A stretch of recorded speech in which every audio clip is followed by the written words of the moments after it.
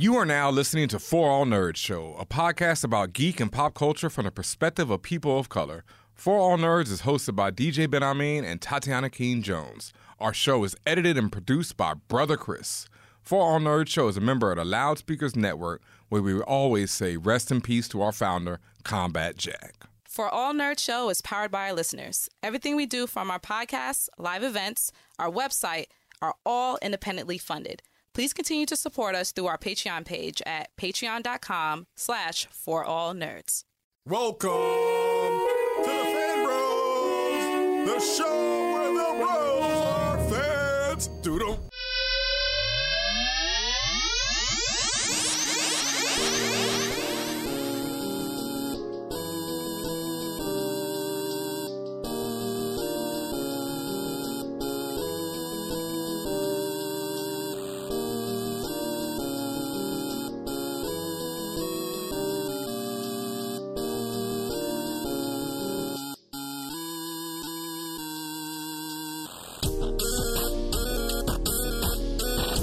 What's up, y'all, and welcome to this episode of the For All Nerds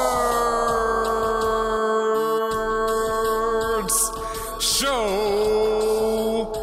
The voice of the urban geek, the podcast that discusses geek culture from the perspective of people of color. And back in the spaceship tonight, it's your boy, DJ Benhameen, a.k.a. Lightwork Yagami, Bluntment, Buzz Out here, Method Mansplaining, Meat Millhouse, A-Baby Max. Big Dick Grayson energy, gotta bring it back as we end the summer here in the spaceship on the For All Nerds Show. Your boy, DJ Benhameen. I think I said that before, but I'm back. And sitting in the co-chair. Tired, McTired. Tired. This is Tatiana King Jones, the Grand Duchess of Tech, also known as Lambo Calrissian, Chance the Parappa, T'Challa Bread, Sean, John, Luke, Picard, Jay Prince of All Saints, and Father Stretch My Bands. Did you throw in Baptist America? I didn't do it this week. I've been doing it every week. I know. It's a legendary AKA already. Well, we save it. We got to save it for some people. Yes, and shout outs. I am back here, but last week, Janicia F. of Queen with T. Of Tea with Queen and J. Tea with Queen and J. Yeah, I got it right the second time. Yes, of Tea with Queen and J fame, held down the spaceship alongside Yo Mike Brown. Of You Good with... Of the You Good podcast. With Mike Brown. With Mike Brown. The full My man made sure you know his name. You Good with Mike Brown. Yeah, so it's like Yo Mike Brown of You Good podcast. Yes. With Mike Brown. Yes. Yes. They were both co-captains last week, and they did an admirable job, I have to say. Like, hats off to y'all. It was a really great episode. That was an episode that, I was really happy that I could actually just sit back and enjoy, for once. It's always interesting to me to hear. You don't enjoy the episodes you're on? I know, but I'm in the creation. It's like once you see how the sausage is made, the sausage don't taste the same. Okay. Hey, yo, just in case. Okay. But yeah, like I was saying. Once somebody slaps the salami in your face. Oh, my God. We're not. How many minutes we're in the show? 1 minute. I'm back, baby. I'm back. Yeah, but no, shout outs to them. They did, amazing job. Janice just kicked off the show with the fire and the heat. Yeah. She had, I love what she was saying about how we are sometimes too quick to attack black spaces in reference to Afropunk, which I actually talked to her on Twitter about that because I was feeling, was she referencing, when I actually saw people quoting that line on Twitter, I thought she was referencing our friend Dave Chapelle. Oh, no, she was referencing Afropunk. After I listened, I understood that. Oh, you mean that, man. Oh. Yeah, because, and so I asked her on Twitter this week, how did she feel about it? Yeah. Because, I'll be honest, I thought the backlash to this special was a little much. At least in the, in the Twitter sphere. Right. Because, I was... You did? In Twitter sphere? You really think Twitter is a bit much? Twitter is always on a bit much. This is quite true. But I saw people who I respect and love, friends of the show, and they were like, yo, if you like that show, unfollow me.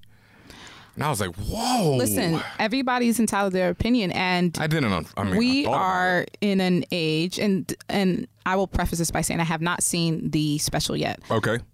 I don't know if I will see the special, but I have not seen it yet, being very tentative. We are in an age where, and general social platform where people are going to say their piece and, in your words, be extra about it because now they can, and now that they have an audience of people who are going to listen. So I know you said that you had people who you love and respect who said, yo, if you like that, or did they say if you watch it, if you like this, stop, just unfollow me? Yeah, basically, Like if you fuck with it. Yeah. Okay, well, that's within their right. I think that's a very, first, not true, because there's no nuance in that type of statement.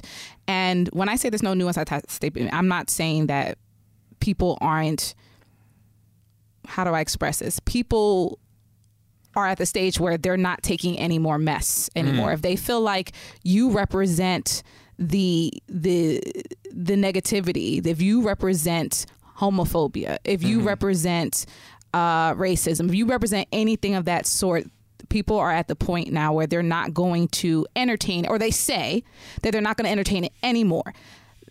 And while I think that's fine, I also think a lot of it is performative, particularly on platforms like Twitter, where people say, well, for example, if you eat Chick-fil-A, I don't fuck with you no more because it's whole. I'm like, okay, that's cool. However, is your friends next to you eating Chick-fil-A too? So does that mean they're canceled, or does that mean everything's over for that person? Does that mean there's no nuance there whatsoever, or is all of that out the window? That's why I'm just like, are you just saying things for the retweets and the likes and the comments, or do you really feel this way? And then if you really feel this way, then be about it. I feel like a lot of people say things for the retweets and comments.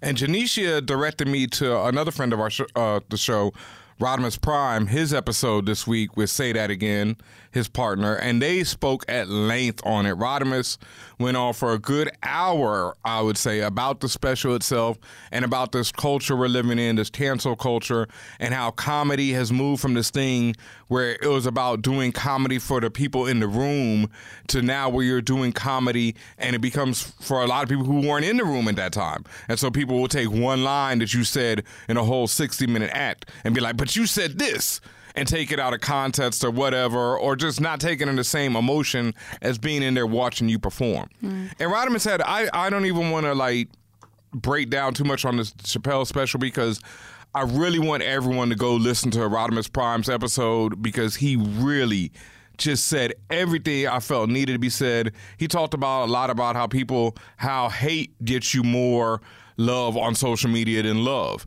And if you're hating, you're going to get more attention than if you're loving on things. And I've experienced that all the time because I went into flipping a new leaf on my social media where I just want to talk positive and talk about things that I love. And it doesn't get near the same reaction as when I used to go off on people. Like when I used to go off on people, everybody, oh, look at Ben going off again, or Ben's rants today, and now it's like, oh. Well, one thing I'm not going to be doing, I'm not going to be defending Dave Chapelle because Dave Chapelle does not need defending. No. He's his own person, his own platform. Yeah. I'm not going to go after people who did watch it or felt like they loved it. I don't give a fuck. That's you. I have my views on things that he said that I know of that he said, whether I disagree or agree it's more disagree than anything. And my thing is I will be vocal about why something is wrong or why somebody needs education on it. I'm not, particularly for this Dave Chappelle stuff, I'm just leaving that over there because he's doing this thing for entertainment. He's doing this thing for money. And I think some people just are putting too much energy into him. He's baiting a lot of these people in the first place. And Dave Chappelle has shown a lot of people who he was a long time ago. So the people who are continuing to be upset about it, I understand. I also want you to know that he's doing this on purpose. And when you put his name on social media, for the most part, it's just feeding into his bank account. Because Netflix knows that he's not getting enough negative attention where they're going to be like, okay, Dave, you got to go. They know that mainly, no matter how much social media, his name is trending, it's like I said, it's not enough negative where they're going to cancel him or take off the rest of his contract, whatever it is, because they know that people are watching. But that's the folks that are, as you say, the people who say, if you like that, block me now. that's what they hope. They hope that Netflix it'll be a swell of people very angry, upset about it. And they go, oh, we give Dave Chapelle the boot. Yeah, I just can't see that happening. Because it may not, but I think that's also why people are vocal, because now that before, like you said, they may not have been a situation where they can hear like Netflix. Like right now, you can at Netflix and say something, and if enough people agree with you or amplify it, Netflix will take notice and may or may not react, but they will take notice. Yes. And it's that nuance that has changed the game for a lot of people. But no, like I said, Rodimus Prime really broke it down. He talked a lot about how even on Dave's special, this is not one of my favorite ones. Like out of these 4 that he's done, this is probably, I don't know, my least favorite. I think the first one I wasn't really feeling either. But some of these shits have been genius.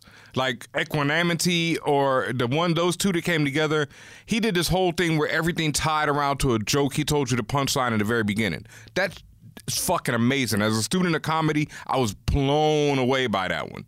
But this one is more just reacting to what people said. And I sometimes think that he might be saying things to troll people. He's absolutely, and that's what I just like. That's my other point. He's absolutely doing things. And I think that a lot of the attention people give him is just feeding into that and helping him, in whatever way. Now, speaking of trolling, do you think that what Scarlett Johansson has been saying is, she's just listen. Black Widow is coming out. Miss Deciduous Tree of the. She's a deciduous tree. Do you know what a deciduous tree is? That's the one that changes colors? Yeah. Wow. She's a tree. Because remember, she said that if she could, she'll play any animal, any tree, anything. Everyone should be allowed to play anything. Anything is possible. Well, Scarlett Johansson of the Great Forest, she spoke to Hollywood Reporter, and she had some comments. I read the whole article. You did? Yes. Okay, so you can express some of the things she's said. I know there's one big one, but if you like to express what she said. Yeah, the big one that she said that once again people are going off about today was one thing she did mention, first before she said the big one that everyone's mad about, she talked about her whole thing about being able to play anything, and she said it straight up. She's like, look, I shouldn't be talking anymore on this subject. There are people who are far more qualified to talk about it than I am. Let them speak. Let them have a microphone, which I commend her for, because she's realized I've said enough dumb shit in my life, and it's time to be quiet. Then she decides to say that I love Woody Allen. I'll support him. I'll work with him at any time. I believe him. I don't think he molested right? He's not really been accused of molesting multiple people. I guess if multiple people mean people in his own family. Yeah. I mean, I don't know how many people. I don't know how many. I know it's happened. When I say it's happened, allegedly. I know that people have. When I say happened, I'm talking about people have said that this has happened. Yes. That has been around since I was a child. Yes. So somebody is telling the truth. Like, listen. Scarlett should have kept her mouth shut, period. Okay? And for her to sit there and say, first of all, she was already, as everyone say, canceled. First of all, I'm so tired of using that term, canceled, right. Just period. But she was already canceled for all the dumb shit she's been saying. But we all gonna go see Black Widow. And then she adds, I already told you I wasn't fucking feeling that from jump. So let's bring that back around. I'll be there. For her to be like, I believe him. Wasn't she part of, or isn't she supposed to be part of Time's Up and all this other stuff? And not only that, she was one of the founding members of Me Too. So how does she negate all of that by saying, well, I believe him and I like to work with him? Why do you believe you like to work with him? Because that's your friend? Or that's my friend. Where is this coming from? And I think it's how do I explain this? I think it's my overpowering confusion with her that prevents me from critically thinking about what she's saying. Because when I say critically thinking, I mean really sitting there going through the pros and cons and trying to understand what's happening. You put her in that same Dave Chapelle. Just get over there. She's tired of it. I don't know what to do with her. Yeah, you done with it. I guess I'm done with it. I don't know what to make of her. I already lightweight don't like her. Yeah. And maybe we're heavyweight now, but I just don't know what to do with her. For me, it's the worst because I used to think, Scarlett was a hottie. I've liked her as an actress, Lost in Translations, my joint. So she's always been cool to me. Mm-hmm. And then it was like she just opened her mouth. I mean, I remember when she did Tennis Match. That I think it's not called Tennis Match. That's the movie she did with Woody Allen, Match Point. It's one of his better movies. Like, I haven't seen shit with Woody Allen. Yeah, I mean, Woody Allen, like, when he was on. Woody Allen was a man. Like, he's a dope-ass filmmaker. Mm. Now, that's the thing. Like, okay, I'm taking away, his personal life. I say as a filmmaker, he is extremely dope. Then we go back to this whole conversation we keep having about separating the art from the artist. Yes. And is that even possible? And how is that possible for someone who, since we have to use a legal term, allegedly did all this stuff? How do you separate that? Well, that's the thing. Me personally, for the most part, I separate art from artist. Because if I didn't, I wouldn't be able to play like 90% of the music I listen to. I wouldn't be able to watch 90% of the films I watch. Hollywood in general, as we got some other news coming out today, is so messed up and so problematic on so many levels. For us to enjoy anything that it produces, we're kind of going along with a lot of these things. Like, we're accepting that these things happen in Hollywood, and we're like, well, we turn a blind eye to it, but then we get mad when it's someone like Woody Allen. But we turn a blind eye to it a lot of the other times. First of all, Woody Allen had a blind eye turned to him. I don't like using that term either, but for years. What do you mean? Like, what do you mean? He's been, and to this day, he's been rocking pretty much uninhibited. Well, now, no, Amazon won't distribute his movies anymore. Since 2018. Yeah. How long has this man been in the game? 40 years? 30 years? Yep. So, but once again, like, it's all accusations. That's the thing. It's like we live in this day and age where it's like everyone can voice their opinion and everyone can be like, oh, this dude's canceled, that dude's canceled. But it's still accusation. Now, me personally, I don't trust Woody Allen because Woody Allen has continued to make these movies where it's this old man loving a young woman. So it's like it kind of, if that's your art that you're making, that's kind of weird when you're also being an old man being accused of, molesting younger women. It's almost like you're daring people or not even people, you're daring authorities to come at you and like allegedly what you did, and then you say, oh, I'm gonna make a film about it, basically. Like, what are you getting at? It's like R. Kelly calling himself the Pied Piper. Like, the hiding in plain sight stuff, like, that shit is weak. Like, I'm not a fan, okay? At the end of the day, not a fan of Scarlett, never really have been. Not a fan of Woody Allen, don't fuck with him. So that's where I am in the situation. So you're not going to see Black Widow? I really don't want to. I might just have to read the Cliff Notes. Like, I know that the only reason why I have the hesitation is because this is part of our job. Yep. We watch Marvel movies and talk about it. I mean, and not just Marvel, but you guys know what I mean. At the same day, like, I don't care for it. I told y'all since last year I was not fucking with the Black Widow movie, and nothing has changed. Actually, something has changed. This makes me want to see it even more. Damn. That's all the thing that's changed. But the end result is still the same. Do I want to? Am I hyped? Do I care for it? Nah. Am I going to find out about it eventually? Have to see it? Probably. I don't know. But I'm not paying for it. How about that? Do you think that this could be the first time the Marvel doesn't have a #1 hit? No. I think anything that's Marvel branded will be #1. I think no matter, unless it can't last forever.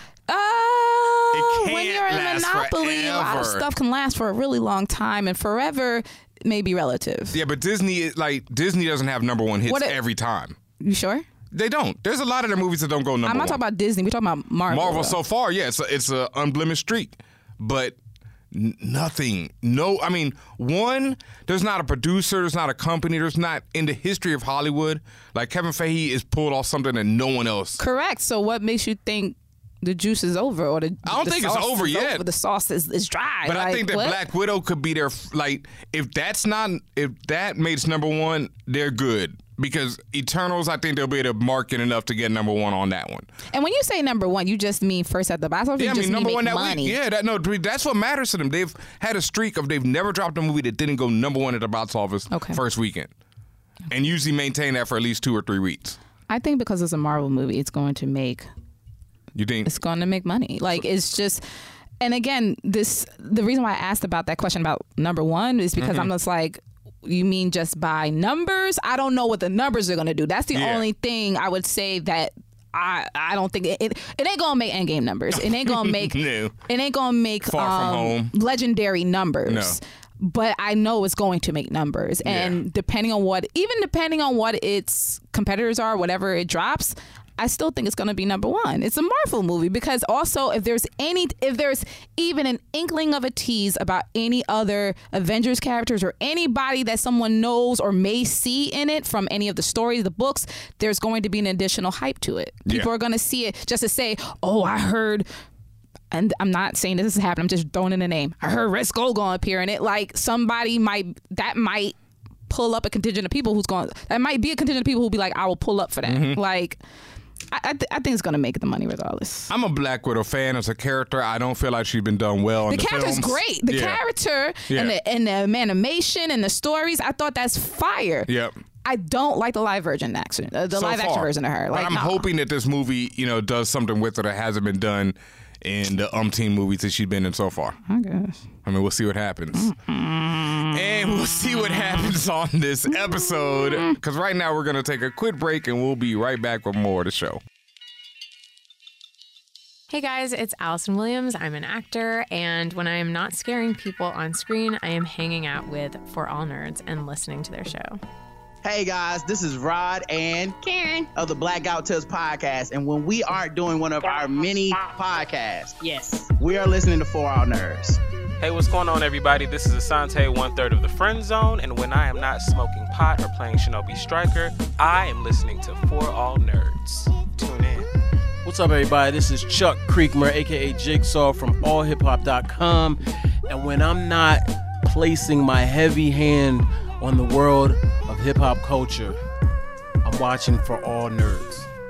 Hey, this is Logan Browning, and when I'm not trying to take over Netflix, I'm listening to For All Nerds. Yo, what up? This is Yahya Abdul-Mateen II. I play Black Manta in the Aquaman movies. And when I'm not getting around the city, I'm chilling, listening to For All Nerds.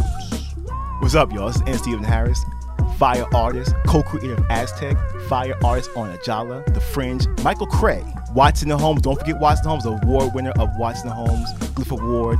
Eisner nominated. When I'm not drawing, I am listening to For All Nerds.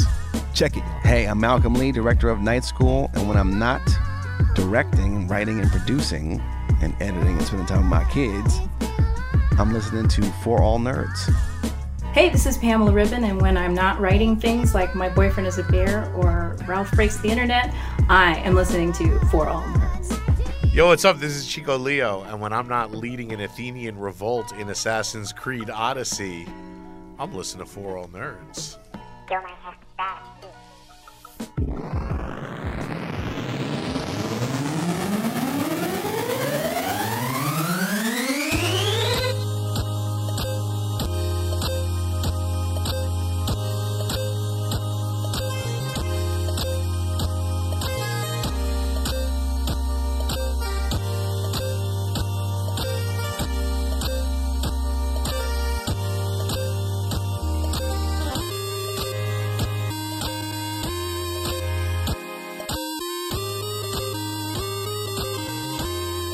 And what's up, y'all? And welcome back to this episode of the For All Nerds Show. And thank you very much to everyone who has been supporting us. We are coming down, it's now winding down the summer. We're headed into the fall and winter seasons. Yeah, it hurts because the summer's been really nice, and I've been enjoying the weather. Got my beautiful tan on. But yeah, we're gonna have some things going on, some changes as we head into the end of the year. For those following us on Twitter at For All Nerds, you've already seen us discussing some of these changes upcoming. I saw some people worry like, "Oh my God, y'all gonna do something to the show that we love." And no, it's never that serious, but we do need to retool. We've changed the show multiple times over the years. Yes, so. But we're just trying to get a little more focused. We'd like to know more about what y'all want from the show. We might run some polls in the next few weeks, so make sure you're following us at For All Nerds. And for everyone over on patreon.com/forallnerds, I know we've been neglecting y'all. I'm just to keep it buck. It's it's been the end of summer. It's been a lot of going on, a lot of drinking. a lot of other things. A lot of drinking. I don't really drink like that, but I have been.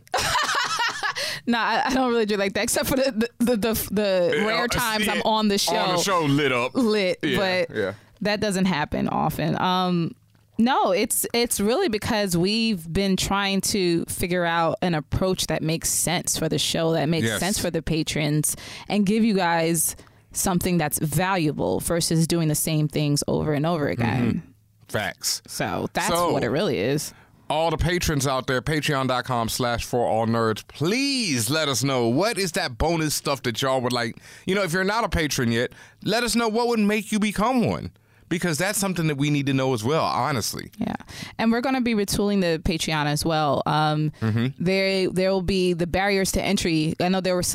At first, it was a little bit open. Then the barriers to entry got a little higher in terms of becoming a patron. We're going to lower those barriers, so that it's much easier for everyone to be a part of the fan fam, if you will. And we just want to make sure that we, again, like Benhameen saying, that I know a lot of people have already given their feedback. At the same time, we want to make sure that we really hear from everyone about what you want, what is important to you. What can we provide you that you can't get anywhere else? Because like me and Tatiana, we sit in this spaceship every week. We do the show. We know we've had some fire interviews. We know we're pretty highly entertaining ourselves, but we still don't know, I'll be honest, from my perspective, I don't know why people listen to other than, they like us and they enjoy what we talk about. And we've done some dope stuff. I know that much. But I don't know why people listen to you? Not exactly. Like I was even telling you about this. He said not exactly. I was on Twitch TV/forallnerds, and there's been some growth over there. Thank you to everyone following over there. Twitch.tv/forallnerds. Yes. And I was rocking one night. And these young women were on there, and they're like, oh, man, somebody's got a great voice on tonight. They got the smooth radio voice. And I knew they were talking about me. You. Yeah. But after that, I just clammed up because... How could you? I was like, thank you. And then I just went quiet for the rest of the match. You're supposed to perform. I know, but it's like I'm... Okay. I can do it in the spaceship with you and everything, but it's like it's difficult for me at other places. You don't think people listen to us because we have expertise? You don't think people listen to us because we have balanced opinions typically? You don't think people listen to us because we have a discourse that is both respectful and open enough where we're able to learn new things, teach new things, and better understand the world around us as it relates to geek and pop culture? That's your answer. That's pretty well put right there. I know. Yeah, well done. That's why I'm here. And speaking of retooling the show, a lot of people have been asking us what is up with our friend, co-host Jeff J. Says. And, as you've seen, the spaceship is a rotating type of thing. Me and Tatiana have been pretty much here since the beginning, but others have come and gone. We still support them in their journeys and their missions. D. Chico, Leo, Jeff J., Jamie Rigetti. God damn, we got too many fallen soldiers out here. And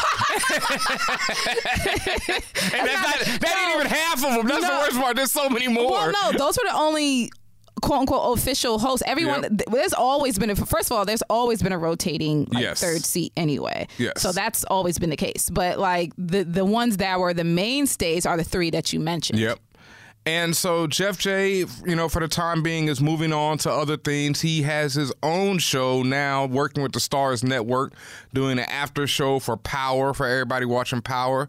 Plus, a million other projects. So we wish him well in everything he's doing. Shout out to Jeff J. Make sure y'all following him at Jeff J. Says.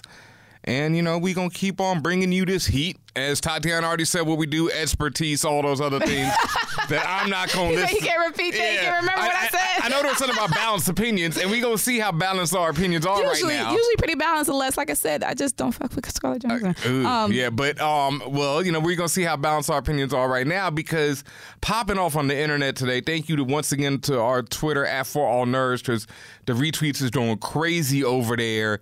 Bad Boys for Life trailer dropped. I'm hearing now that this is just a teaser. That shit was like 5 minutes long.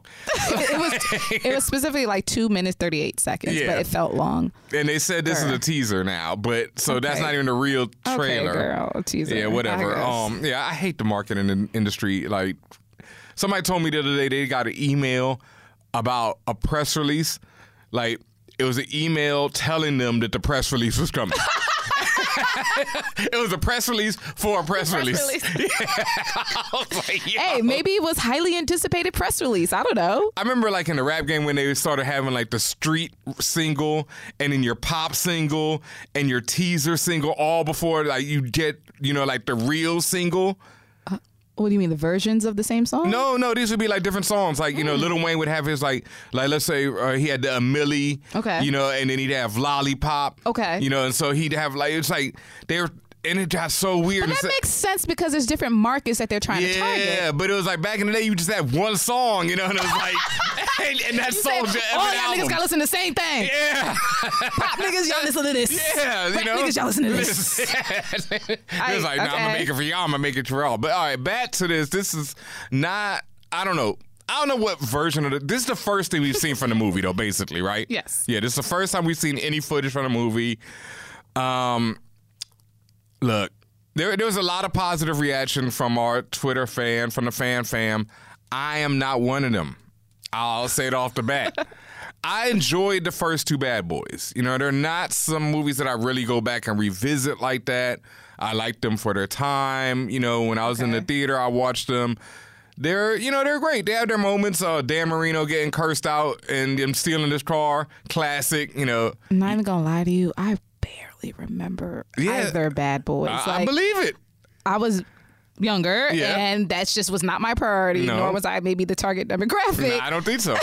Yeah. So I remember bits and pieces. The funny thing is, like, in between our age, I think the target demographic is somewhere in there. Because it's like I grew up on Will. That's my dog. I was never the biggest Martin fan. Like, I like him, but I was You never... wasn't a Martin TV fan? No, I wasn't. Yeah, I know. I mean, by the time I was watching Martin, it was in syndication, but... It's like one of the things, like, I don't like the struggle of Martin. That was my thing. I never liked struggle shows, struggle black people shows. Like Good Times, never been my joint. Martin wasn't struggling. I mean, their apartment was a little weak, but they wasn't struggling. He wasn't struggling, but I felt like his relationship was struggle with Gina. Like, it was all this. I think it was a real relationship. I feel, until we started hearing about Martin. When I say real, I mean... Yeah, why Martin ain't canceled? Listen, that was a different time. So we just forget. When did it happen? It was a different time. The platform was the same. No. I'm not saying this right. I'm just letting you know why. But no, when I say real relationship, I'm talking about in the context of those characters. That was a real relationship. Yep. They had good times and bad times. I mean, it's pretty real. Martin was a stalker in real life and on the show. Wow. Yeah. Allegedly. Once again, another story that I don't fully know. And that's another thing to also answer, on top of it being a different time, to also answer why you said, why Martin didn't get canceled. Because that's a whole different generation. I know, there's a whole generation of people have no idea what that is, what occurred. I don't even know the full story of what happened. So, and again, that's not to say it's okay. I legit don't know. I just know that Gina was ready to bounce from that show, and they had a hard time even finishing. Really? Like Martin, yeah. God damn. Yeah, because it was ugly between them two. Damn. Yeah. See, that's what I'm saying. You give me all this new information, and I can't retroactively cancel the stuff. Like, I don't know, man. But I don't know. Nothing works. Everybody's trash. Like, how many times have I said it? If you're going to start, not watching people because of their personal life, you're going to have to cut off a lot of people. But after personal life, this just didn't do it for me. Like, the second one, both of them are Michael Bay directed, right? The first two are both Michael Bay directed. Okay. This was like before Michael Bay. This is like when Bad Boys 2 is like peak Michael Bay. Was Gabrielle Union 2? She's in both, right? She was in both? No, she was in the second. Only in the second one. Okay, she's definitely in the second one. She ain't returning for this one, which is... But she's not returning for a good reason. It's her, and I'm sorry that I forgot the other actor's name, but she's going to be on the TV spinoff. I've heard that didn't go past the pilot stage. Oh, it's already... I think that's a rhapsody. It's already done. I've heard they're like trying to shop it around. I thought... Yeah, you might want to do some Googles real quick, but I've heard that ain't going nowhere fast. What? And I don't think that wasn't the reason why she wasn't in the movie. That don't make no sense, though. I think there's other reasons why she ain't in the movie. I don't know. Like what? I don't know. I don't want to speculate. I'm not sure why. But then you just said there's other reasons. Like what? Well, I know it ain't because of that pilot that ain't getting made. I'll say that much. But like the second one is like Pete Michael Bay. Like it's all the explosions. It's all that. There's so many people getting shot in the face. It's overly violent to me. I enjoyed it for its moment, the woo-sahs and all that. I know I'm gonna get torn apart because everyone who loved it so much, but I don't know. And then my other problem with it right now in 2019, it's really weird to see Will Smith playing a cop, and in the trailer he says, "Oh yeah, you know I shot a bunch of people." Like, that's just tough, you know. And I get it because I grew up on movies like Commando, like Terminator, like all these movies where people are just getting shot left and right. Die Hard. But in Die Hard, you know, the terrorists attack the building and Bruce Willis shoots them up. Okay, so just to oh my God, this quick detour about this Gabrielle Union show called LA's Finest. It starred I don't even know, I should use past tense, I guess. Yeah. It starred her and Jessica Alba, and I didn't even realize I love Jessica. It had a full season. Wait, no, it didn't. No, I think you're reading that wrong. No damn way. Okay, I am on Google right now. I Googled LA's Finest, American Drama Series. And what pops up is the overview, which shows me pictures of her and Jessica Alba and all their promo. Yep. You go over to cast, it shows her and Jessica Alba and everybody else. And you click on episodes, and it says from... Let's scroll down. May 13th was the pilot through June 17th. Oh, 13 snap. episodes. And I know the cat who worked on that. So it happened already. Wow. Yeah, because I know the showrunner, there was a big accident on that show and he lost his leg. Really? Yeah. I'm so sorry about that. That's scary. And also, just looking at the percentages here, we have a 5.6 out of 10 on IMDb and a 7% on Rotten Tomatoes. No. Yes. It's renewed for season 2? I am not speculating. I am reading. What? Oh, it was on Spectrum? What is Spectrum? See? This is what I'm talking about. Sorry. I'm sorry, Gabrielle. I saw you in the airport one time and you looked amazing. I'll say that right now. I'll try and make up for, the ridiculous trashing of your show we just did. What, Spectrum, though? It says it's being renewed for a second season by Spectrum Originals. Yeah. This was back in June. Oh, this is June 14th. Yeah. Despite the 13-episode first season being largely panned by critics and enduring a major on-set accident that you alluded to. Yeah, man. Yeah. I had no idea, though. I had no idea, y'all. I'm so sorry. Like, we're usually really good. Like, we get y'all in the mix real early on a lot of stuff. I heard that joint got canceled. But this one was way underground. I swore I heard that joint got canceled. I apologize, y'all. Well, yeah, so as far as Bad Boys 3, Bad Boys for Life, like we said, we don't know if we're the target demographic. Like I said, I grew up on Will. But by Bad Boys 2, I was kind of like, okay, this is getting a little long in the tooth. And right now, I get it. They're even doing the jokes. Martin needs some glasses. And he's like, oh, this is like HD. I just think it's way past prime. Yes. Like, who, again, not to say that people aren't interested, clearly there, and really most of this feedback, at least I saw on our Twitter timeline, was that there were a lot of people who were excited about it. It was mostly positive. And they were younger than both of us. Right. So it was mostly positive. So I know that it may do okay. And I know that there's clearly an audience for it. Yep. In my head, I'm just, I think it's cool. And I was like, oh, okay, this is what's up. Something came out of it. All right. I also am thinking in my head, like, well, what's the story going to be about? Because shooting people. But when I think about it, 1 and 2 never really did it really have a storyline? Yeah, especially like in 2. Isn't Martin like kind of retired in that one too again already? He was kind of already like, I'm too old for this shit already. Yeah. And now he's like doubly too old for this shit. Like triply. Or triply. I don't. Quadruply. What's Spaceballs? Ludicrously too old for this shit. Ludicrous speed. Go! We've gone plaid. Yeah, that only like 5 people listening to the show got that reference. How can you not? Yeah. And then I know someone's gonna tell me, "Hey, Tati, Spaceballs is or the guy what's his face who was involved in Spaceballs is problematic too. Mel Brooks? Yes. We canceling Mel Brooks now? No, I'm just saying. I was just prefacing my next statement. You know about You should watch Spaceballs. Spaceballs is a classic. Classic. And then someone's gonna say, "Well, you know, Tatiana," and you know what? Fuck it. I've seen it a million times, and if you tell me something new, well, shit, I can't take away the fact that I've seen it a million times. Have we discussed Milkshake Duck on this show before, right? Oh yes, yes. You explained that to me. I was just like, what? I don't think the people listening will 100% know, but I. Okay, well, Milkshake Duck refers to the phenomenon. It was a meme on the internet where it's like everyone loves the duck. Everyone loves Milkshake Duck, the duck who's drinking a milkshake. 5 minutes later, we regret to inform you that the duck is a racist. It's just how the internet works and what Tatiana is referring to, because somebody's now going to tell me that Mel Brooks is problematic, which is going to hurt my soul if y'all do, because Mel Brooks is a comedic genius, my G. I mean, just straight up and down one of the greatest of all time. But, yeah, Bad Boys for Life. Just close it like that. Bad Boys for Life. That's like. Yeah. Let's move on to our next segment. You know, something I'm much more excited about than that film. And then watch, you know, next week we going to get that, like, would you like to have Will Smith on your show? And then they're going to go listen to this and be like, maybe we won't have Will Smith on your show.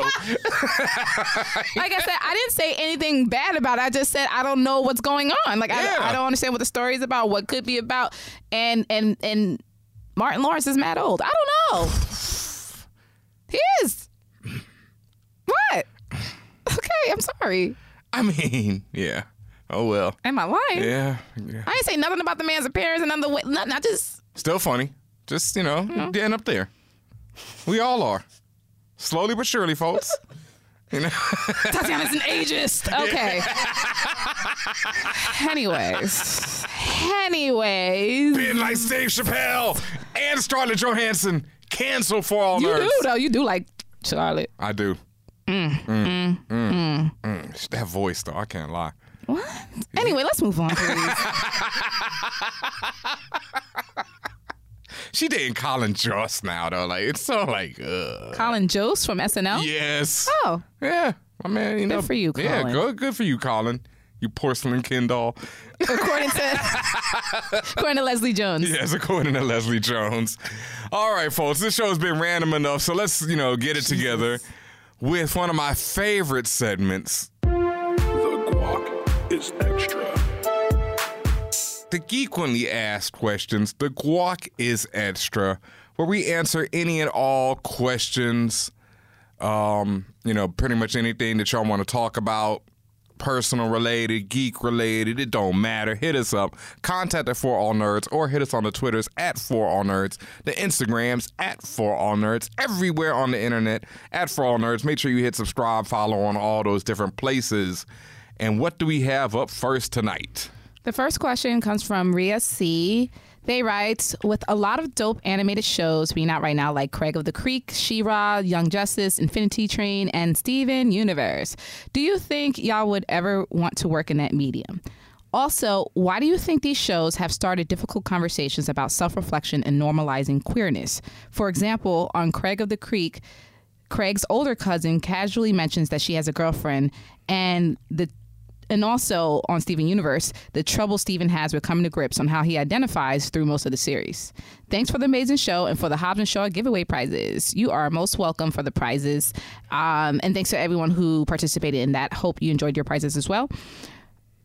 Let's work from the top. The first question was, would you ever want to work in the animated medium? You damn Yes. right. You damn right. Hell to the yes. Yeah. Whether as a writer, I know Benhameen wants to do voice acting. Yep. I would be interested, but I also think my voice is annoying. But someone was like, well, People shit. love it. It could be an annoying character then. I don't know. But listen, I would love to be in animation. I've grown up on animation, and animation has largely informed a lot of the things that I like in this world. So Craig of the Creek and Steven Universe included. So yes, absolutely. I caught a random episode of Craig of the Creek and it blew me away. I was like, yo, what is this that I'm watching? And this show is dope. It's a good show. Yeah. And they also, and Rhea also mentioned She-Ra, Young Justice.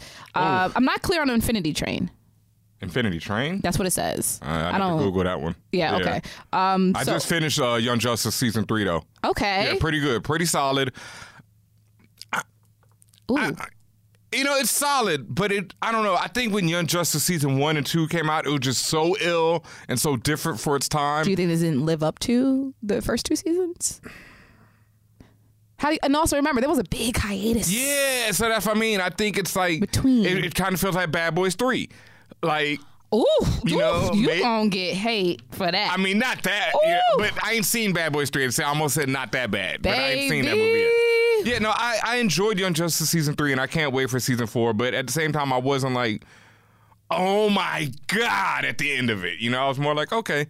That's fair. That was good. You know, that was good and solid. Had its great moments. There was one episode in particular where they didn't wear costumes for the whole episode that I thought was brilliant. So they did have its moments where it was like, you know, brilliantly done. Okay. Yeah. That's fair. And yes, I actually, I talked about being a voice actor on Twitter. Yeah. And I actually got a few voice actors telling me some tips, you know, on what to do. And I actually got someone who has a YouTube cartoon who I may be playing the role of the villain. Are you serious? I can't see. The thing is, I laugh immediately because Ben and his corny voices he be doing. Like, I'm just trying to figure out how you gonna see when he start doing that moo ha ha stuff. Like, I just be dying. Like, this man is crazy. But yep, I'm gonna figure it out. Excuse me. Let me sound crazy. This man is on some other shit. Eccentric. He's eccentric. Yeah. I always said that I want to get rich enough so I can stop being called crazy and be called eccentric. You're an eccentric billionaire. Yeah, that just, you know, because when you broke, you crazy, but when you rich, you eccentric. like my man said once when they talk about like Jamie Foxx being single at like 55, you know, however old he is, because he's rich, it's like, oh, he's just living his life. You know, he's still a young man, you know, just exploring. But if you was 55 and broke, and single? Oh no, it's like you are the worst trash of all. This episode is a mess. Being rich like excludes you from so much things. Okay. Yeah, I mean, as we see. But like making sense. No, for management doesn't exclude you from being black. Yeah, it doesn't. I mean, just FYI. It excludes Scarlett Johansson from having to make sense, but no, white supremacy has done that for her. But being rich adds on to that. You know? Correct. Because if you were broke, you know, you can't. Nobody cares either. That's the other thing. If you broke and you say that shit, people are like, so.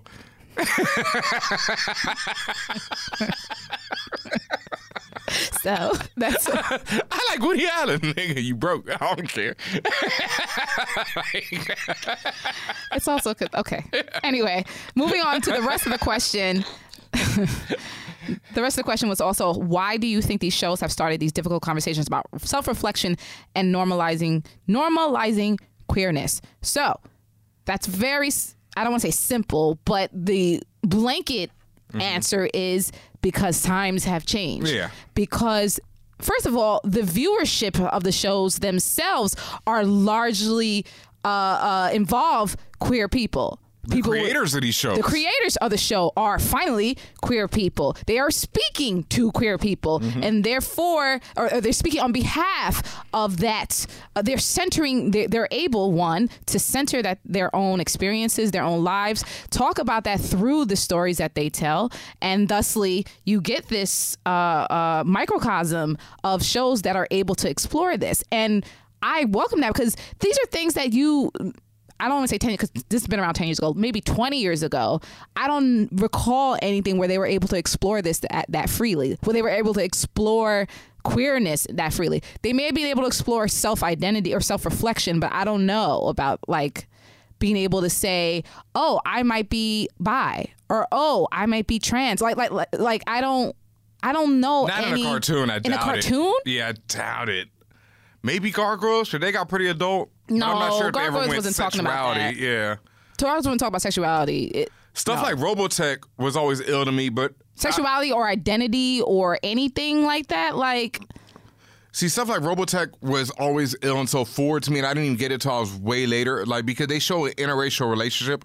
It's like a major part of the show, but it's never acted upon like it's something different. But when you see it as a kid, that's, you know, it's like interracial stuff, like, yeah. In terms of queerness, like, nah. That just proves further my point that we're in a time where finally the creators have gotten this platform to speak about it.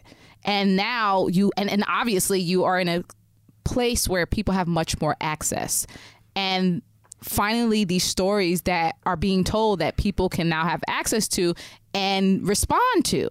They respond by watching, they respond by talking online, and they respond by talking to each other about it. They respond by supporting the shows. So I think that's definitely it. And also, we also have to be truthful that it's also part of capitalism. There are, as you can see every year during Pride Month, what happens? All of a sudden, these companies that don't say a peep about the LGBTQIA community, now all of a sudden they got rainbows everywhere. So some of it, to certain degrees, is about just the money. I almost bought the Nike Pride joints this year. But you probably bought because you like the sneakers. Yeah, it was you fire. And you're always advocating. Like, it's not like you decided, you decided, then here come June, time to buy something. Like, that's not. Whereas if all these other companies, that is exactly what they're doing. Yeah. Don't say a peep, don't support, don't do nothing, and then all of a sudden get them dollars. Yep. No, I'm always, down for whatever y'all do, anyone does in the privacy, or not in the privacy. If you do that freaky, you can do it wherever. I don't give a shit because I really think it's wild. And I remember I think I really just coalesced in my head when I was talking to Brian Fuller one day, name drop, and I was just like, it's going to be so crazy when people look back on the day and be like, yo, that person was judged because of who they were fucking. It's so wild to me that we live in this society where that is such an issue. Like, the person who you fuck, like, if you fuck the dude today, now you're gay, or now you're bi. It's like, or you're whatever, you're whatever label people want to put on you. And that shit is so wild. Like, it's just sexuality. And, like, the idea of sexuality as being something fluid is something I think that we're going to grow into as we, and, hopefully if humanity lasts that long, as we grow as a species. At this point, we are going right into the ground. Man. But not just sexuality, also identity as well. Yeah. That's a big thing that throws everybody off for some reason, but hey. It's so wild to me because to me, it's like if somebody's like, yo, I identify as Blue Man from Space. I'm going to be like, yo, what up, Blue Man from Space? Like, it's not that serious to just say whatever people choose to identify themselves as. Like, what life about is... Rachel Dolezal? Because I have to put that out to you, and the reason why I'm challenging you is because a lot of people do that example That's on of blue her. man. A lot of people do that example of I'm the blue guy, Yeah. because it doesn't have any nuance or it doesn't pull in the real life implications of people who, for example, are trans. Yes. So that's why I But think what I'm we wanna saying move is away people from who that. are trans, like if they say I identify as this, I'm going to say that is fine. You keep on identifying as that. Like, they're like, I want you to use these pronouns. Okay. I'm going to use those pronouns Okay. because you asked me to. Okay. If Rachel Dolezal identifies as black, I'm going to say, hey, Rachel Dolezal. I'm not going to say, hey, black woman, because I wouldn't say that to anyone. And I'm going to say, Rachel, when you get pulled out of that fucking car, they're going to call you a white woman. That's always my thing because we live in America and there's a whole, there's a lot to it. But as far as what she chooses to identify herself by, she can live in whatever world just like anyone can. If they want to say, yo, I'm black and the reality ain't, the reality... I'm just making faces. Like, y'all can't see me. I'm just making faces listening to him. But go ahead. But see, I feel you. It's such a nuanced thing because then certain people will be like, well, Ben, you say her reality ain't a black woman, and I say this person over here isn't really a woman because they're trans. I don't agree with that, me personally. But I can see how people can take that argument and use it like that. It's a lot of false equivalence in that argument. But again, that's another argument for another day. Oh, a whole nother argument. But, Rachel Dolezal can do whatever she want to do. Well, anyway, that was a very ain't good affecting question. my life. That was a very good question, Rhea. Thank you for that. Yep. The next question comes from Ron S. Ron writes, hey, fam. About 2 years ago, I started taking pictures at local conventions here in Kansas City where I live. There is only one convention a year here. But they cut back on photography passes after someone was harassing the talent. I want to continue taking pictures at conventions, but my resources are limited. Do you have any advice? Here's out of Kansas now. Are there other events where you can do photography? And the reason why I explain it as that is because you can potentially parlay the stuff you've done with other groups to be able to give you a vehicle to get into other conventions. And this is what I mean. Say, for example, MTV got some stuff going on down there. For All Nerds got some stuff going on down there one day. Some sports team got some stuff going on down there one day. And all of these different events, you're out there taking pictures. Not only are you taking pictures, you are networking with these people. You are asking them to be a part of other events that they may be putting together, convention related or not. And through that, perhaps one of those people will say, hey, I'm producing something, or hey, I'm going to New York Comic Con and I need some photographers to come with me, and I'll be able to pay for you. So I think in the situations where there's a limit towards exactly what you want, see if there's anything that's similar or related that can get you closer to it, that can give you support towards where you want to be. So again, I think that if you become more involved in general in events in your city and start learning and meeting people, that will be your way in, because those people will have connections, which will have connections, but you have to be out there. You have to be very much in the mix. You have to be, as they say here in New York, mixy. You got to be very mixy and ready to be a part of whatever the event is. And then with the understanding that you're driving towards your goal of being part of these conventions. Because I would imagine that if you really, really like it, like you say you like it, you don't just want to do Kansas City convention. Again, you may want to go to San Diego Comic-Con. You may want to go to Emerald City Con. You may want to come to New York Comic-Con. But the only way towards that path, if you can't do it directly, is you have to use what you can, which is networking and support from others. Oh, and the internet. Yes. That's the biggest thing. That's what I was going to say. I was to add on to what you're saying. I would also suggest, create your own. Okay, if there's only one geek convention in Kansas City and you can't get a press pass to it, go anyway. Oh, yeah. Go anyway. Meet the cosplayers. If it's one of those situations where I seriously doubt it that they won't let anyone but press take pictures, because I've never heard of that in any con. So buy a ticket, go, take pictures, meet these cosplayers, and then maybe Kansas City. I don't know how big it is out there. I don't know how big the cosplay scene is, but let's say I'm sure there's a POC cosplay scene. See about gathering them up. Maybe have a night at a bar or something where they just come out and dress up. See if you can link up with a group that's already there that might already do these type of events. And then you can just take whatever pictures you need. Or, once again, like you were saying, you could even, you go meet someone and be like, hey, do you need pictures for a portfolio? I want to take pictures of cosplayers. Then they come, y'all meet up somewhere, they come in their outfit, you give them the pictures, you get pictures for your portfolio, do an equal exchange right there. Yeah. And that will help you build up this portfolio, build your nest of contacts so that eventually you can go to these other cons. And I don't know about you, but I've also seen this in the idea that this person who asked this question is just starting out. Like, I don't know where you are in your career as a photographer. I don't know how advanced you already are, but I still think everything that we're saying can be applied in some way, shape, or form. And in fact, you could take a sprinkle of what I said, sprinkle what Ben says, put it together, and you can find yourself a path to get to where you need to be. Yep. But keep going, man. Yeah, for sure. Yeah, keep going, Ron S. I will say, I'm not quite sure if I was with For All Nerds yet, Fanbros at the time, but the first time I went to Comic-Con, I effectively behaved like I was press, even though I was regular, just convention goer.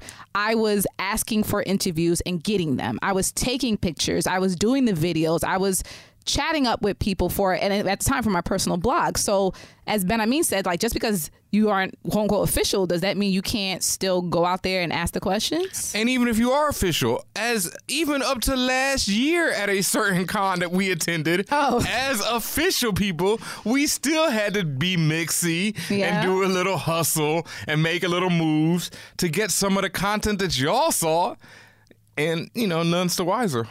Yo, the things we've done to get you guys content. I will never get over that. And I'm not going to tell you what we did, because I plan to do it again this year and next year and every year and anywhere else I go. But oh my God, I'm just telling y'all, be ready. Always see, keep your eyes open. Look for opportunities. And if there's a space, jump your ass in it and act like you're supposed to be there. Yeah. Definitely. Fine. Hit up the Blur communities online. You never know who else is in your same shoes as you, and you can find a lot of support there. Yep. Next question comes from Tia B, a.k.a. Jungle Brothers Grimm, a.k.a. Upgrade Soul to Soul.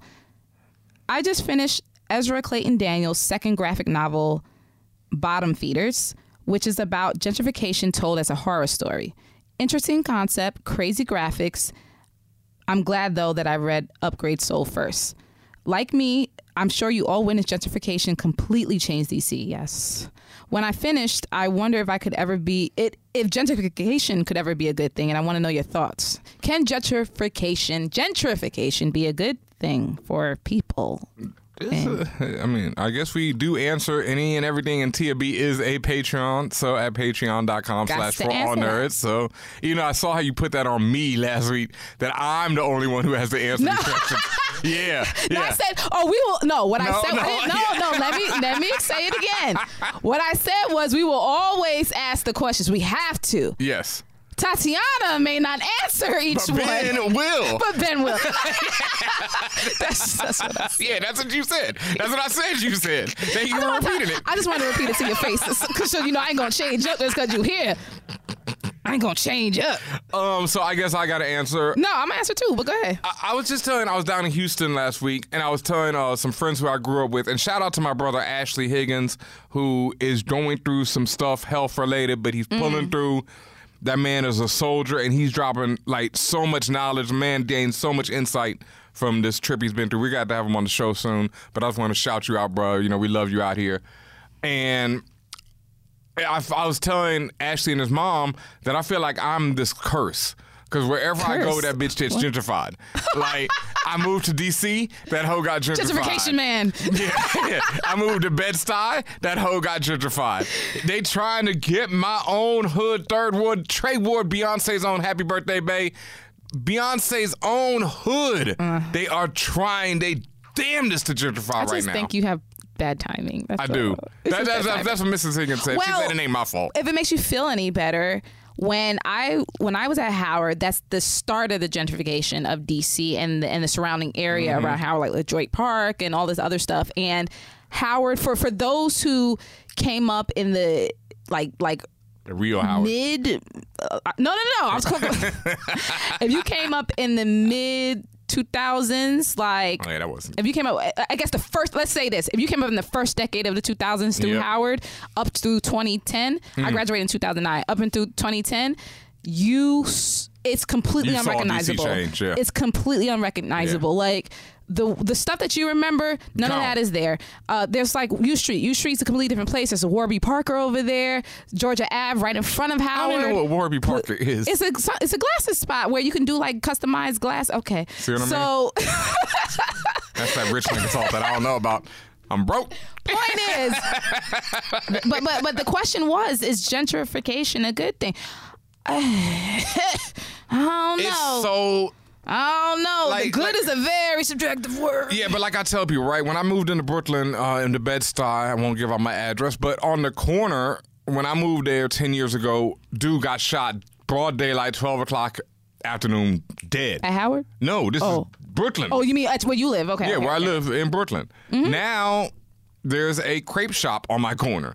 So it's do I prefer higher rent and not getting shot?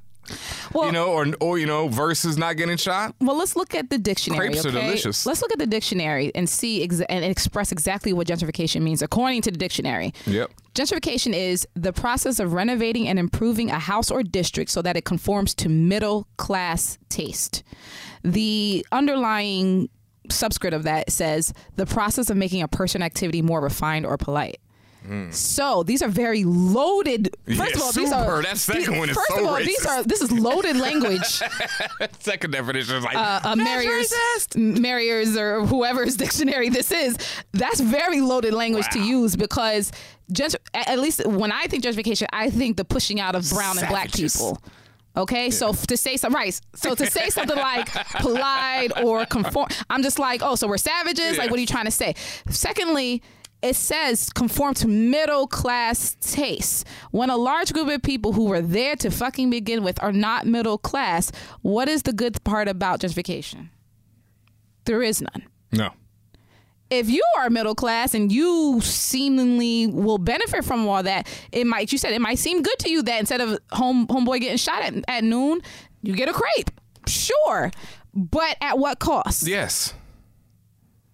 Because even my neighborhood is changing so much, and there's like a lot of different people coming in, and it's weird sometimes. And then like they were talking about Juve this year over at on Eastern Parkway. On Eastern Parkway got shut down because of all the Juve gets shut down every year. Yeah, but now it's like getting like slowly but surely they're just like eliminating it, and that's whack. That's what I mean. Like that. I remember. Okay, a woman moved onto our block 2 summers ago, and she was immediately complaining about the block party when we had our block party because every block in Brooklyn once a summer. Block parties is synonymous with Brooklyn. Yeah. So what the fuck? It's synonymous with many boroughs in New York. Yeah, and your block it happens once a summer.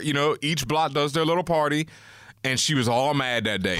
Who? A gentrifier? A colonizer? A colonizer. Full-blown colonizer. And so my neighbor, who's been in his house for over 20-some years, went over there and was like, this is what we do. You either deal with it or not. And she moved out that fall. Bye. Yeah, no worries. It was like, all right, you got to go. So, yeah, I... Dip to the dip. Yeah, T, I think that's a very loaded one. It's very tough. It hurts me to see DC as it is now. It's so different than when I was there. The flavor is just not the same. I feel like Brooklyn's flavor ain't the same. Brooklyn's flavor hasn't been the same for a long But then at the same time, I remember that flavor. That flavor was rough. But some people say at the same time it was rough and I like my Target. No, yeah, some see, that's people what I'm say saying. that. Yeah, People say that. straight up and down. Like, I like both sides of new. It's tough. It's a tough one. But you can also say that because you can benefit from it. What about the people who cannot benefit from it? Yes, that's what I'm saying. And not all the time could I benefit. I was kicked out of D.C. When they raised when that happened? Yeah, they raised the price on my house, and they sold my house for damn near $1 million. I was and you renting. couldn't be there no more. Yeah, I was renting at the time, and they sold it to somebody who didn't want to rent anymore. And they gave us an offer, to buy it, but I wasn't paying $1 million for that trash. So you feel like you've been on both sides of the coin. Yeah, and so I had to move to Maryland. It sucked, because I was loving living in D.C. and I was out in the sticks. Hi, Phil. D.C. is just as expensive as New York. So ridiculous, too, for nothing. Yeah. Yeah, I don't think there's a plain answer or straight answer for that. Yeah. It depends on what side of the coin you sit on, and also it's a lot of nuance for Black and brown people who are primarily affected by things like gentrification. So that's a hard question in general. That's wild. I'm going to have to check out these books by Ezra Clayton Daniels, though, Upgrade Soul and Bottom Feeders, because I actually had an idea for a script about gentrification as a horror movie. So really? Yeah, that's hilarious. Nice. All right, this is one more question. Oh, okay. This is the last question. This comes from CLove85 on IG. They write, with me being a Black military member of the Air Force, I've always wondered if someone would make another Black military movie. We've had recent movies like Red Tails. Shout out to Chico Leo. That is his joint. He loves Red Tails like that? Loves it. Yes. Shouts out to Mac Wiles, formerly known as Tristan Wiles, because his character always made me cry. Oh, he's in Red Tails? Yeah. I don't know if I've seen Red Tails. After I said his name, you was just like, wait, who's in that movie? Yeah, that's not the Spike Lee joint, is it? Listen. Yeah. You asking too many questions about Red Tails. But okay. let me finish the question. Finish the question. And while I'm looking for the question, you can Google who's in that. Yep. Or who made it. But I would. So he says, we've had recent movies like Red Tails, but I would love something different. Maybe something about lesser known units like the Harlem Hellfighters. Also, would you guys even want something like that? Okay, well, Red Tails was directed by Anthony Hemingway and starred Terrence Howard and Cuba Gooding Jr. I remember them being in it. Man. I've literally only saw Red Tails one time only. Oh, no, it's produced by Lucasfilm. That's what it is. George Lucas sustained it. He'd been wanting to do all the time. That was his handout to the Blacks? George Lucas is so weird. Like, he really loves Black people and then also hates them. He? Yeah, Who said that? I mean, he's married to a Black woman. He was, he did Red Tails. Okay. But then Jar Jar Binks. He's, yeah, it's like, It's like he's so weird. Like I never know what side he's really on. You know. It was Cuba Gooding Jr., Terrence Howard, Nate Parker. Like, looking at Cuba and Terrence in a poster now is so different from looking at them in 2012. Yeah, like Neo, Tristan Wiles, known by Mac Wiles. Yeah, he was in there. He was singing his ass off in there as usual. Of course. David Oyelowo was in there. I didn't realize that until just now. Elijah Kelly, Michael B. Jordan, didn't realize that for some reason. Wow. Method Man was in there. Leslie Odom Jr. Andre Royo, like damn, pretty much like it was a lot of notable. Seen this and don't remember any of these people. The being most famous black people of 2012 was in there. The black men of 2012 was in there.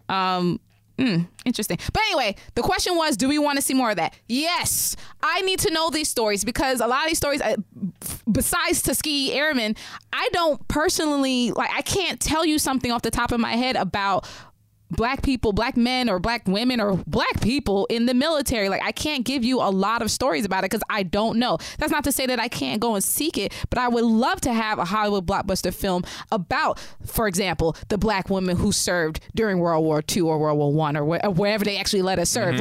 I want to know about that. So I would be game. I have an ancestor who was a double agent. And I want to say the Civil War or something. Yeah, my dad has put me on to him. I'll find out his name and let y'all know. Double agents in the sense that they was fighting for the South? He was fighting for the North, but he was working as a spy double agent where they thought he was fighting for the South. This man was living a hard. But who was he really working for? The North. He was black. Okay. I mean, I know there was some, but not for my family. Nah. I come from a family of, wild heroes. Yeah. I don't know about heroes. I just say I come from a family of heroes like Jaime Lannister. I mean, yeah, somebody was saying that I said something about Jamie like he was a sucker. You did. But Jamie, look, Jamie was a sucker. That does not mean he wasn't the hero of the story. Okay. Yeah. But he did, We're not getting started on that. Yep. Jamie Lannister's still the hero of the story. And to answer the question, yes, I would like to see more of that. Even though, I thank you for your service. I also, question. I have, once again, Ashley's older brother. He's my best friend, Andrew. He's also a military man. My dad was military. So I have high respect for the military. It's also one of those things like watching black cop movies. It has to be done very well because military, in service of America's imperialism throughout history has been a messed up thing. Mm-hmm. So it has to be done very well. But yes, I would like to see those stories told. And I never heard of the Harlem Hellfighters prior to reading this question. Yep. And just quickly, the Harlem Hellfighters was an infantry regiment of the New York Army National Guard during World War I and II, and the regiment consisted mainly of African Americans, though it included a number of Puerto Ricans as well.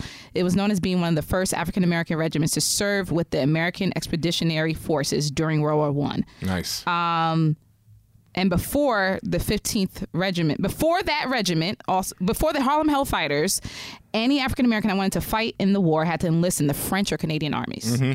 I knew about that. So, like I said, that's amazing to me. I would love to learn more about that. I would love to learn about the history that they continuously bury. So, yeah, let's do it. Yeah, the Harlem Hellfighters were actually featured in the last Call of Duty game, the one that was just Call of Duty, just Call of Duty. When they went back to World War I, yeah, the Harlem Hellfighters were featured in that. Really? And this is wild. Once again, shows you how marketing is. But when you went into the GameStop on Nostrand, they had a big thing of the Harlem Hellfighter. And it was if you pre-order, you get to play as the Harlem Hellfighters. Really?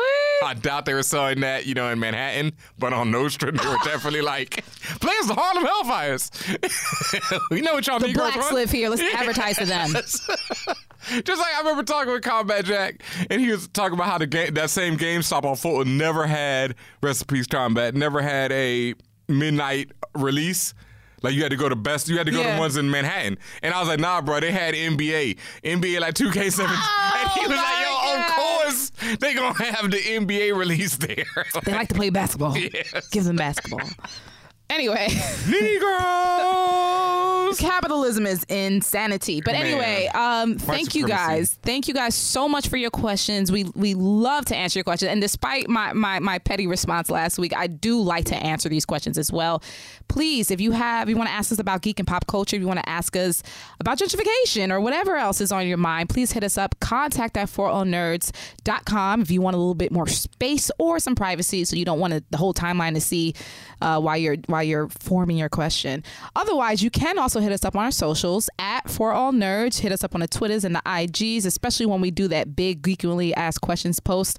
And also, as we always say every single week, if you are a patron, you are guaranteed a guac question if you're on a certain tier. All you got to do is send us a note at any point. You can email us. Y'all know our email addresses. If you don't, it's right on our socials. If you don't know what our socials is our name, DJ Benhameen and Tatiana King. And that's how you get in touch with us. And thank you guys so much for your guac. Word up. Thank you, as always, for sending in those questions. And we failed miserably so far in naming somebody's child. Jesus. But I'd like to do some more personal stuff. You know, people got some real personal things. You know, we're good at advice. You know, we give good advice for the most part. I believe so. So, you know, we'd like to get into some more personal things, geek-related or not. But if it's personal and geek-related, that'd be a double whammy that we'd like over here. Just like the question about photography at the conventions. That was perfect. So, yeah, we need some more like that. But thank you to everyone who has been sending in those questions. And now, folks, it is time for one of the biggest, well, it's not really that big, but, you know, it's just, yeah, it's been a lot of weird references this episode. I told you, I said it 30 minutes ago, this episode's a mess. Like, Benhameen come back and shit's just off the rails. Somebody had this great gif of this wild-ass wrestler. And they were like, this wrestler that did, first of all, did like this. What did he do? What did he do? Because I didn't get to watch the video yet. He didn't do a dive bomb. What did he do? He did like a flip. He did some type of flip onto a group of other wrestlers with his hand still in his pocket the whole time. Like, he didn't do a power bomb. I don't know what this man did, but he basically just flipped over the top rope, landed on like 6 other dudes, hands in his pocket the whole time, landed on his, like, rolled out of it, landed on his feet, hands still in his pockets. Like, it's I was like, oh my God, yeah, that's people what were saying that's how I'm coming back to the show. And shit, that's him. I guess I did. I guess I lived up to that. Yeah. Yes. All right. Well, here I am. And since I'm back, and like I said, not one of the biggest, but one of the most monumental of all time, Comics I Copped. That's right, it's Comics I Copped, the section where we talk about all the comics that we're copping. If you're buying, reading any comic books out there, please use that hashtag Comics I Copped. That's COPPED, Comics I Copped. Let us know what you're reading, what you're looking at, what you're buying, anything. And first of all, you know, thank y'all for mentioning it last week, y'all. It's a weekly thing. House of X, Powers of X from Marvel. Yes. Jonathan Hickman and crew.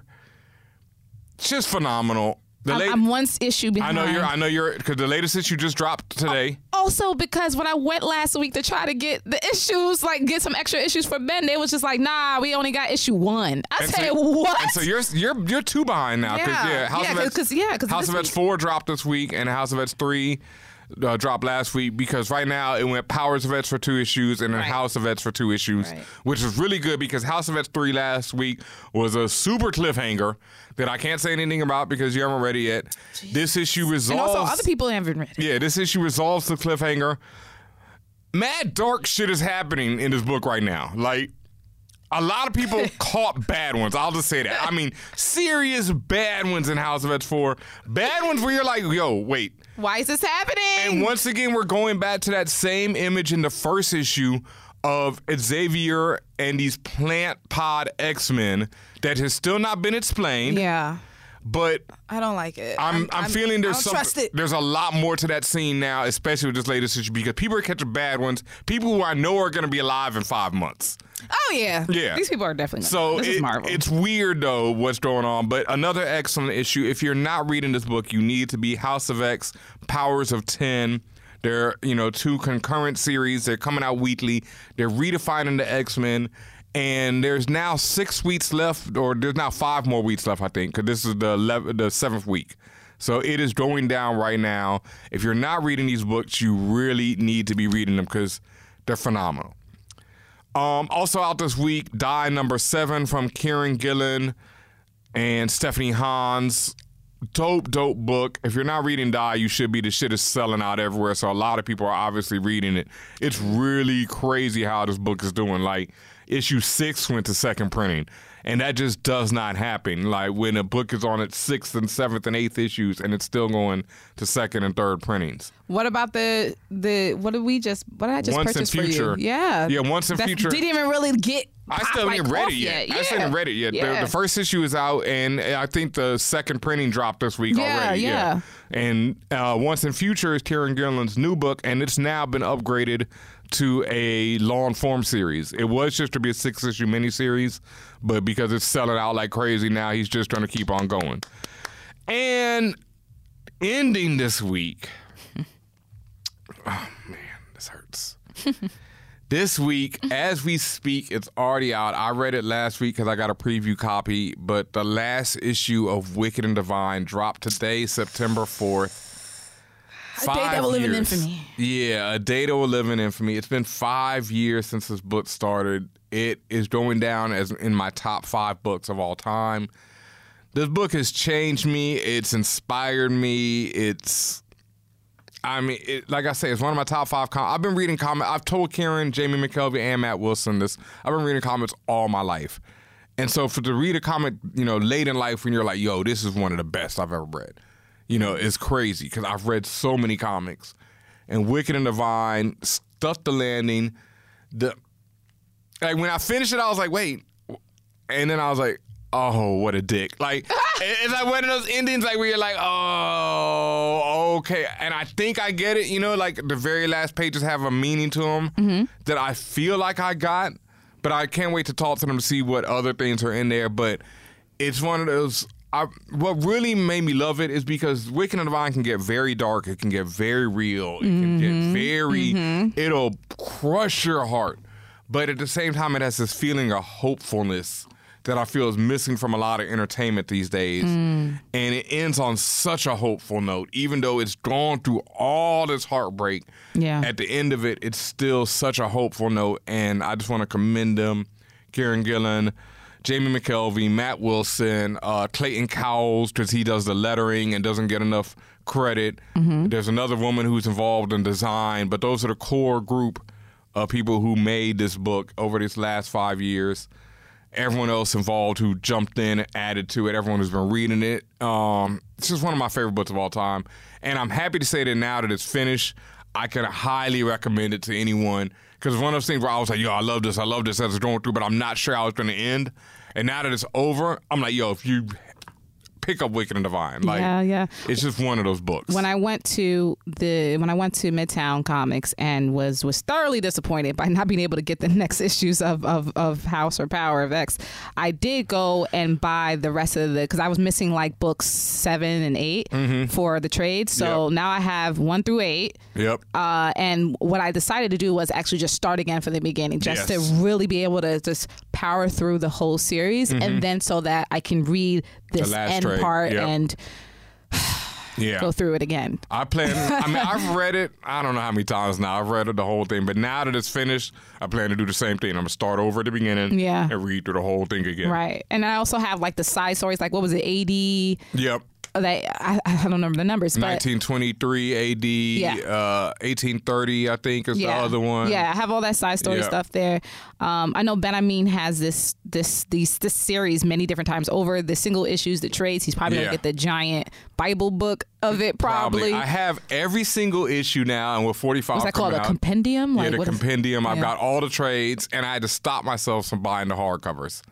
That's how bad it is. I had to stop myself. You just need a super duper version with everything, like something that like Dumbledore would carry around, just like the whole completed series in one book. And then you need to grow like a mad long beard and just walk in the middle of Times Square and just say, "Behold, Wicked and Divine," and just read each page. Just stand out there till you finish reading the whole thing. As if I don't do enough shilling for this book already. Like, Jesus, boy, I've sold a lot of copies of that book, and I'm happy to do it because it's excellent. It's worth it. Like, and if you haven't heard our interview with Kieran Gillen, please go listen to it. It's one of the favorites I've ever done. I was even telling him I was reading the writer's notes for issue 44 because he does writer's notes for every issue on his Tumblr, where he just goes in and breaks it down page by page, what he was thinking, what he was talking about. Oh, okay. And I don't be on Tumblr no more, so I don't either, but that's the one reason I still go there pretty much. And what was ill was in the latest, with the writer's notes for 44, next to last issue, he talked about what he talked about on our show when he was talking about it's going to be okay and his father passing away. And I know on the show was one of the first times he ever talked or said those specific things. Like one of the last things his father told him was it's going to be okay. And I had to tweet him because when I read that shit, I burst into tears again. Because it was so tough for me to get through that interview that day. And then reading it was like, God damn. But that's also why I love this book, because it takes something like death and tells you it's going to be okay. And that was something that I needed, going through what I've been going through this year. I mean, even over the last year with combat and my mother, it's been like something that I had to really learn about, And I told him that when my mom passed, that whole it's going to be okay it took on a different meaning for me. And so this book is really personal to me. It's just been a lot for me, and I just want to thank them once again. And anyone out there, if you're reading it, if you got to this final issue, please hit me up at DJ Benhameen. Hit us up at For All Nerds so we can talk about it, because I absolutely loved it. It's just, I'm so happy that it came together like that. I saw a lot of tears on the timeline. Yeah, I'm struggling. Shouts out to Ty the Robot. Cried. He cried too, He just, it was just all tear emojis. Yeah. I was like, oh my God. Shout out to my homie Caesar, who I rock on Xbox with pretty much all day and night. And he's hitting me like, shout out to David DTS at the smoking section. He over there. Like everybody is just like, they did it with that last one, There was a couple panels where I was just like, oh man, y'all can't see me, but I'm grabbing at my heart right now. Gosh, it's just so much. Like, y'all are fucking up all of my emotions. Yeah. Between everything I'm reading, it's just a lot. But that's life. Yes, it is. And that is it for Comics I Copped. Like we said, House of X, Powers of X. Real quick, Immortal Hulk. I've talked about it a million times. If you're not reading it, you should be. It's so ill. If you love Hulk, if you love horror, if you love stuff like X-Files, read this book. It is definitely in my top 10 of the year, probably top 5 for that matter. And they're about to wrap up another arc with the next issue, so you can pick up the trades. This is issue 24, I think. So there will be, 4 or 5 trades out at this point? You know what book I still can't get? And I know I could just go online, but no matter what store I walk into, it's the same situation. God Hates Astronauts. I cannot get trade 1 for no reason. Damn, I think I sent that to one of our listeners. That's fine. But for whatever reason, no matter what store I walk into, they always have trade 2. Yeah. And that's it. And I'm just like... And there's only 2 trades. And there's only... Right. So I'm just like... Can I? So I know, again, yes, go online, Tatiana. I understand that. But I want it in my hand now. Yeah. So, God Hates... when I get it, I'll tell y'all about God Hates Astronauts. Yeah, that's just a wild book. It makes fucking no sense, but it is absolutely hilarious. Like, it is no sense at all. I also did buy the Watchmen. Like, I don't know if you want to call it a compendium. It's not like your Jesus book. Yeah. But tome. Your tome. My Arcana. And also it's not hardcover. It's like was it plastic cover, soft cover? But it's supposed to be like the entire. It's only 12 issues of Watchmen. Okay, well, it's the entire complete. It's thick though, so I don't know if there must be some extra stuff in there. There's some. Yeah. So there's this entire complete series. It has it's like a close up of the happy face with the blood running down the face. So definitely reading that because I want to be prepared for a lot of things, but I want to be prepared for the Watchmen series on HBO. Really looking forward to that. Yep. After that trailer. After that trailer though, I was like, oh, Regina King, I'm in there. And you've never seen the movie, or you have? I've seen the movie. I told you I didn't care for the movie. I've seen it multiple times. I wonder how this book is going to hit you. Then that should be interesting because I'll say this: take your time with it. Really examine what they're doing, like with panels and words and shit, because there's so much like magic happening in Watchmen. Like it's real. It's the attention to detail is insane. Like the stuff they do that it can only be done in a comic, and there's just so much little stuff. And then like all that bonus stuff you talk about. Yeah. There's a lot of like There's whole like newspaper articles from the Watchmen time. I did see a clipping. There's a novella that's in the book as well. There's a lot of stuff, and I was talking to Joe Illich, and he said he's had friends or a friend who hit him up and was like, they read Watchmen, but then they didn't read all that bonus stuff. And if you don't, I feel like things would be lost. That's the type of series where you gotta really suck up everything. You have to. There's so much story in that bonus stuff that relates to the comic. Yeah. So if you don't read it, you won't get it. And it's like, I don't get that. And it's like what Jonathan Hickman's doing right now on House of X and Powers of X. Like there's these graphs and these pages of text sometimes in the middle of the comic. And he's doing that because he wants people to slow down when they're reading comics. Because he's like, people read through comics 10 minutes and then they're done with it.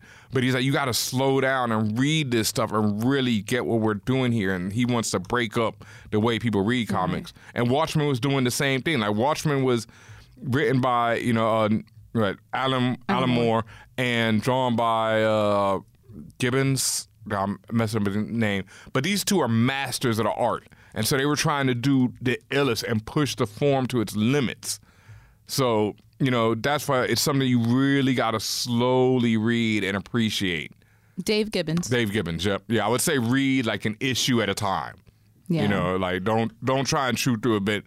Man, I remember when I first finished that shit, like by the 10th, 11th issue, it's so hard not to, because it turns into a Even though I didn't like the movie, I just think it's because I just came in there cold. I was like, what the hell is this? The movie is missing all that bonus material, and it's so tough to do that because the bonus material is like its whole other story. Like, they made an animated movie alongside Watchmen? What?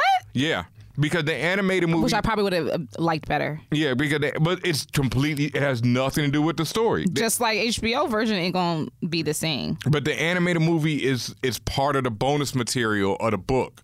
And that animated movie tells this whole other story that at the end of Watchmen, both of those things come together, even though they're completely unrelated. But it comes together for this line that will fuck your head up.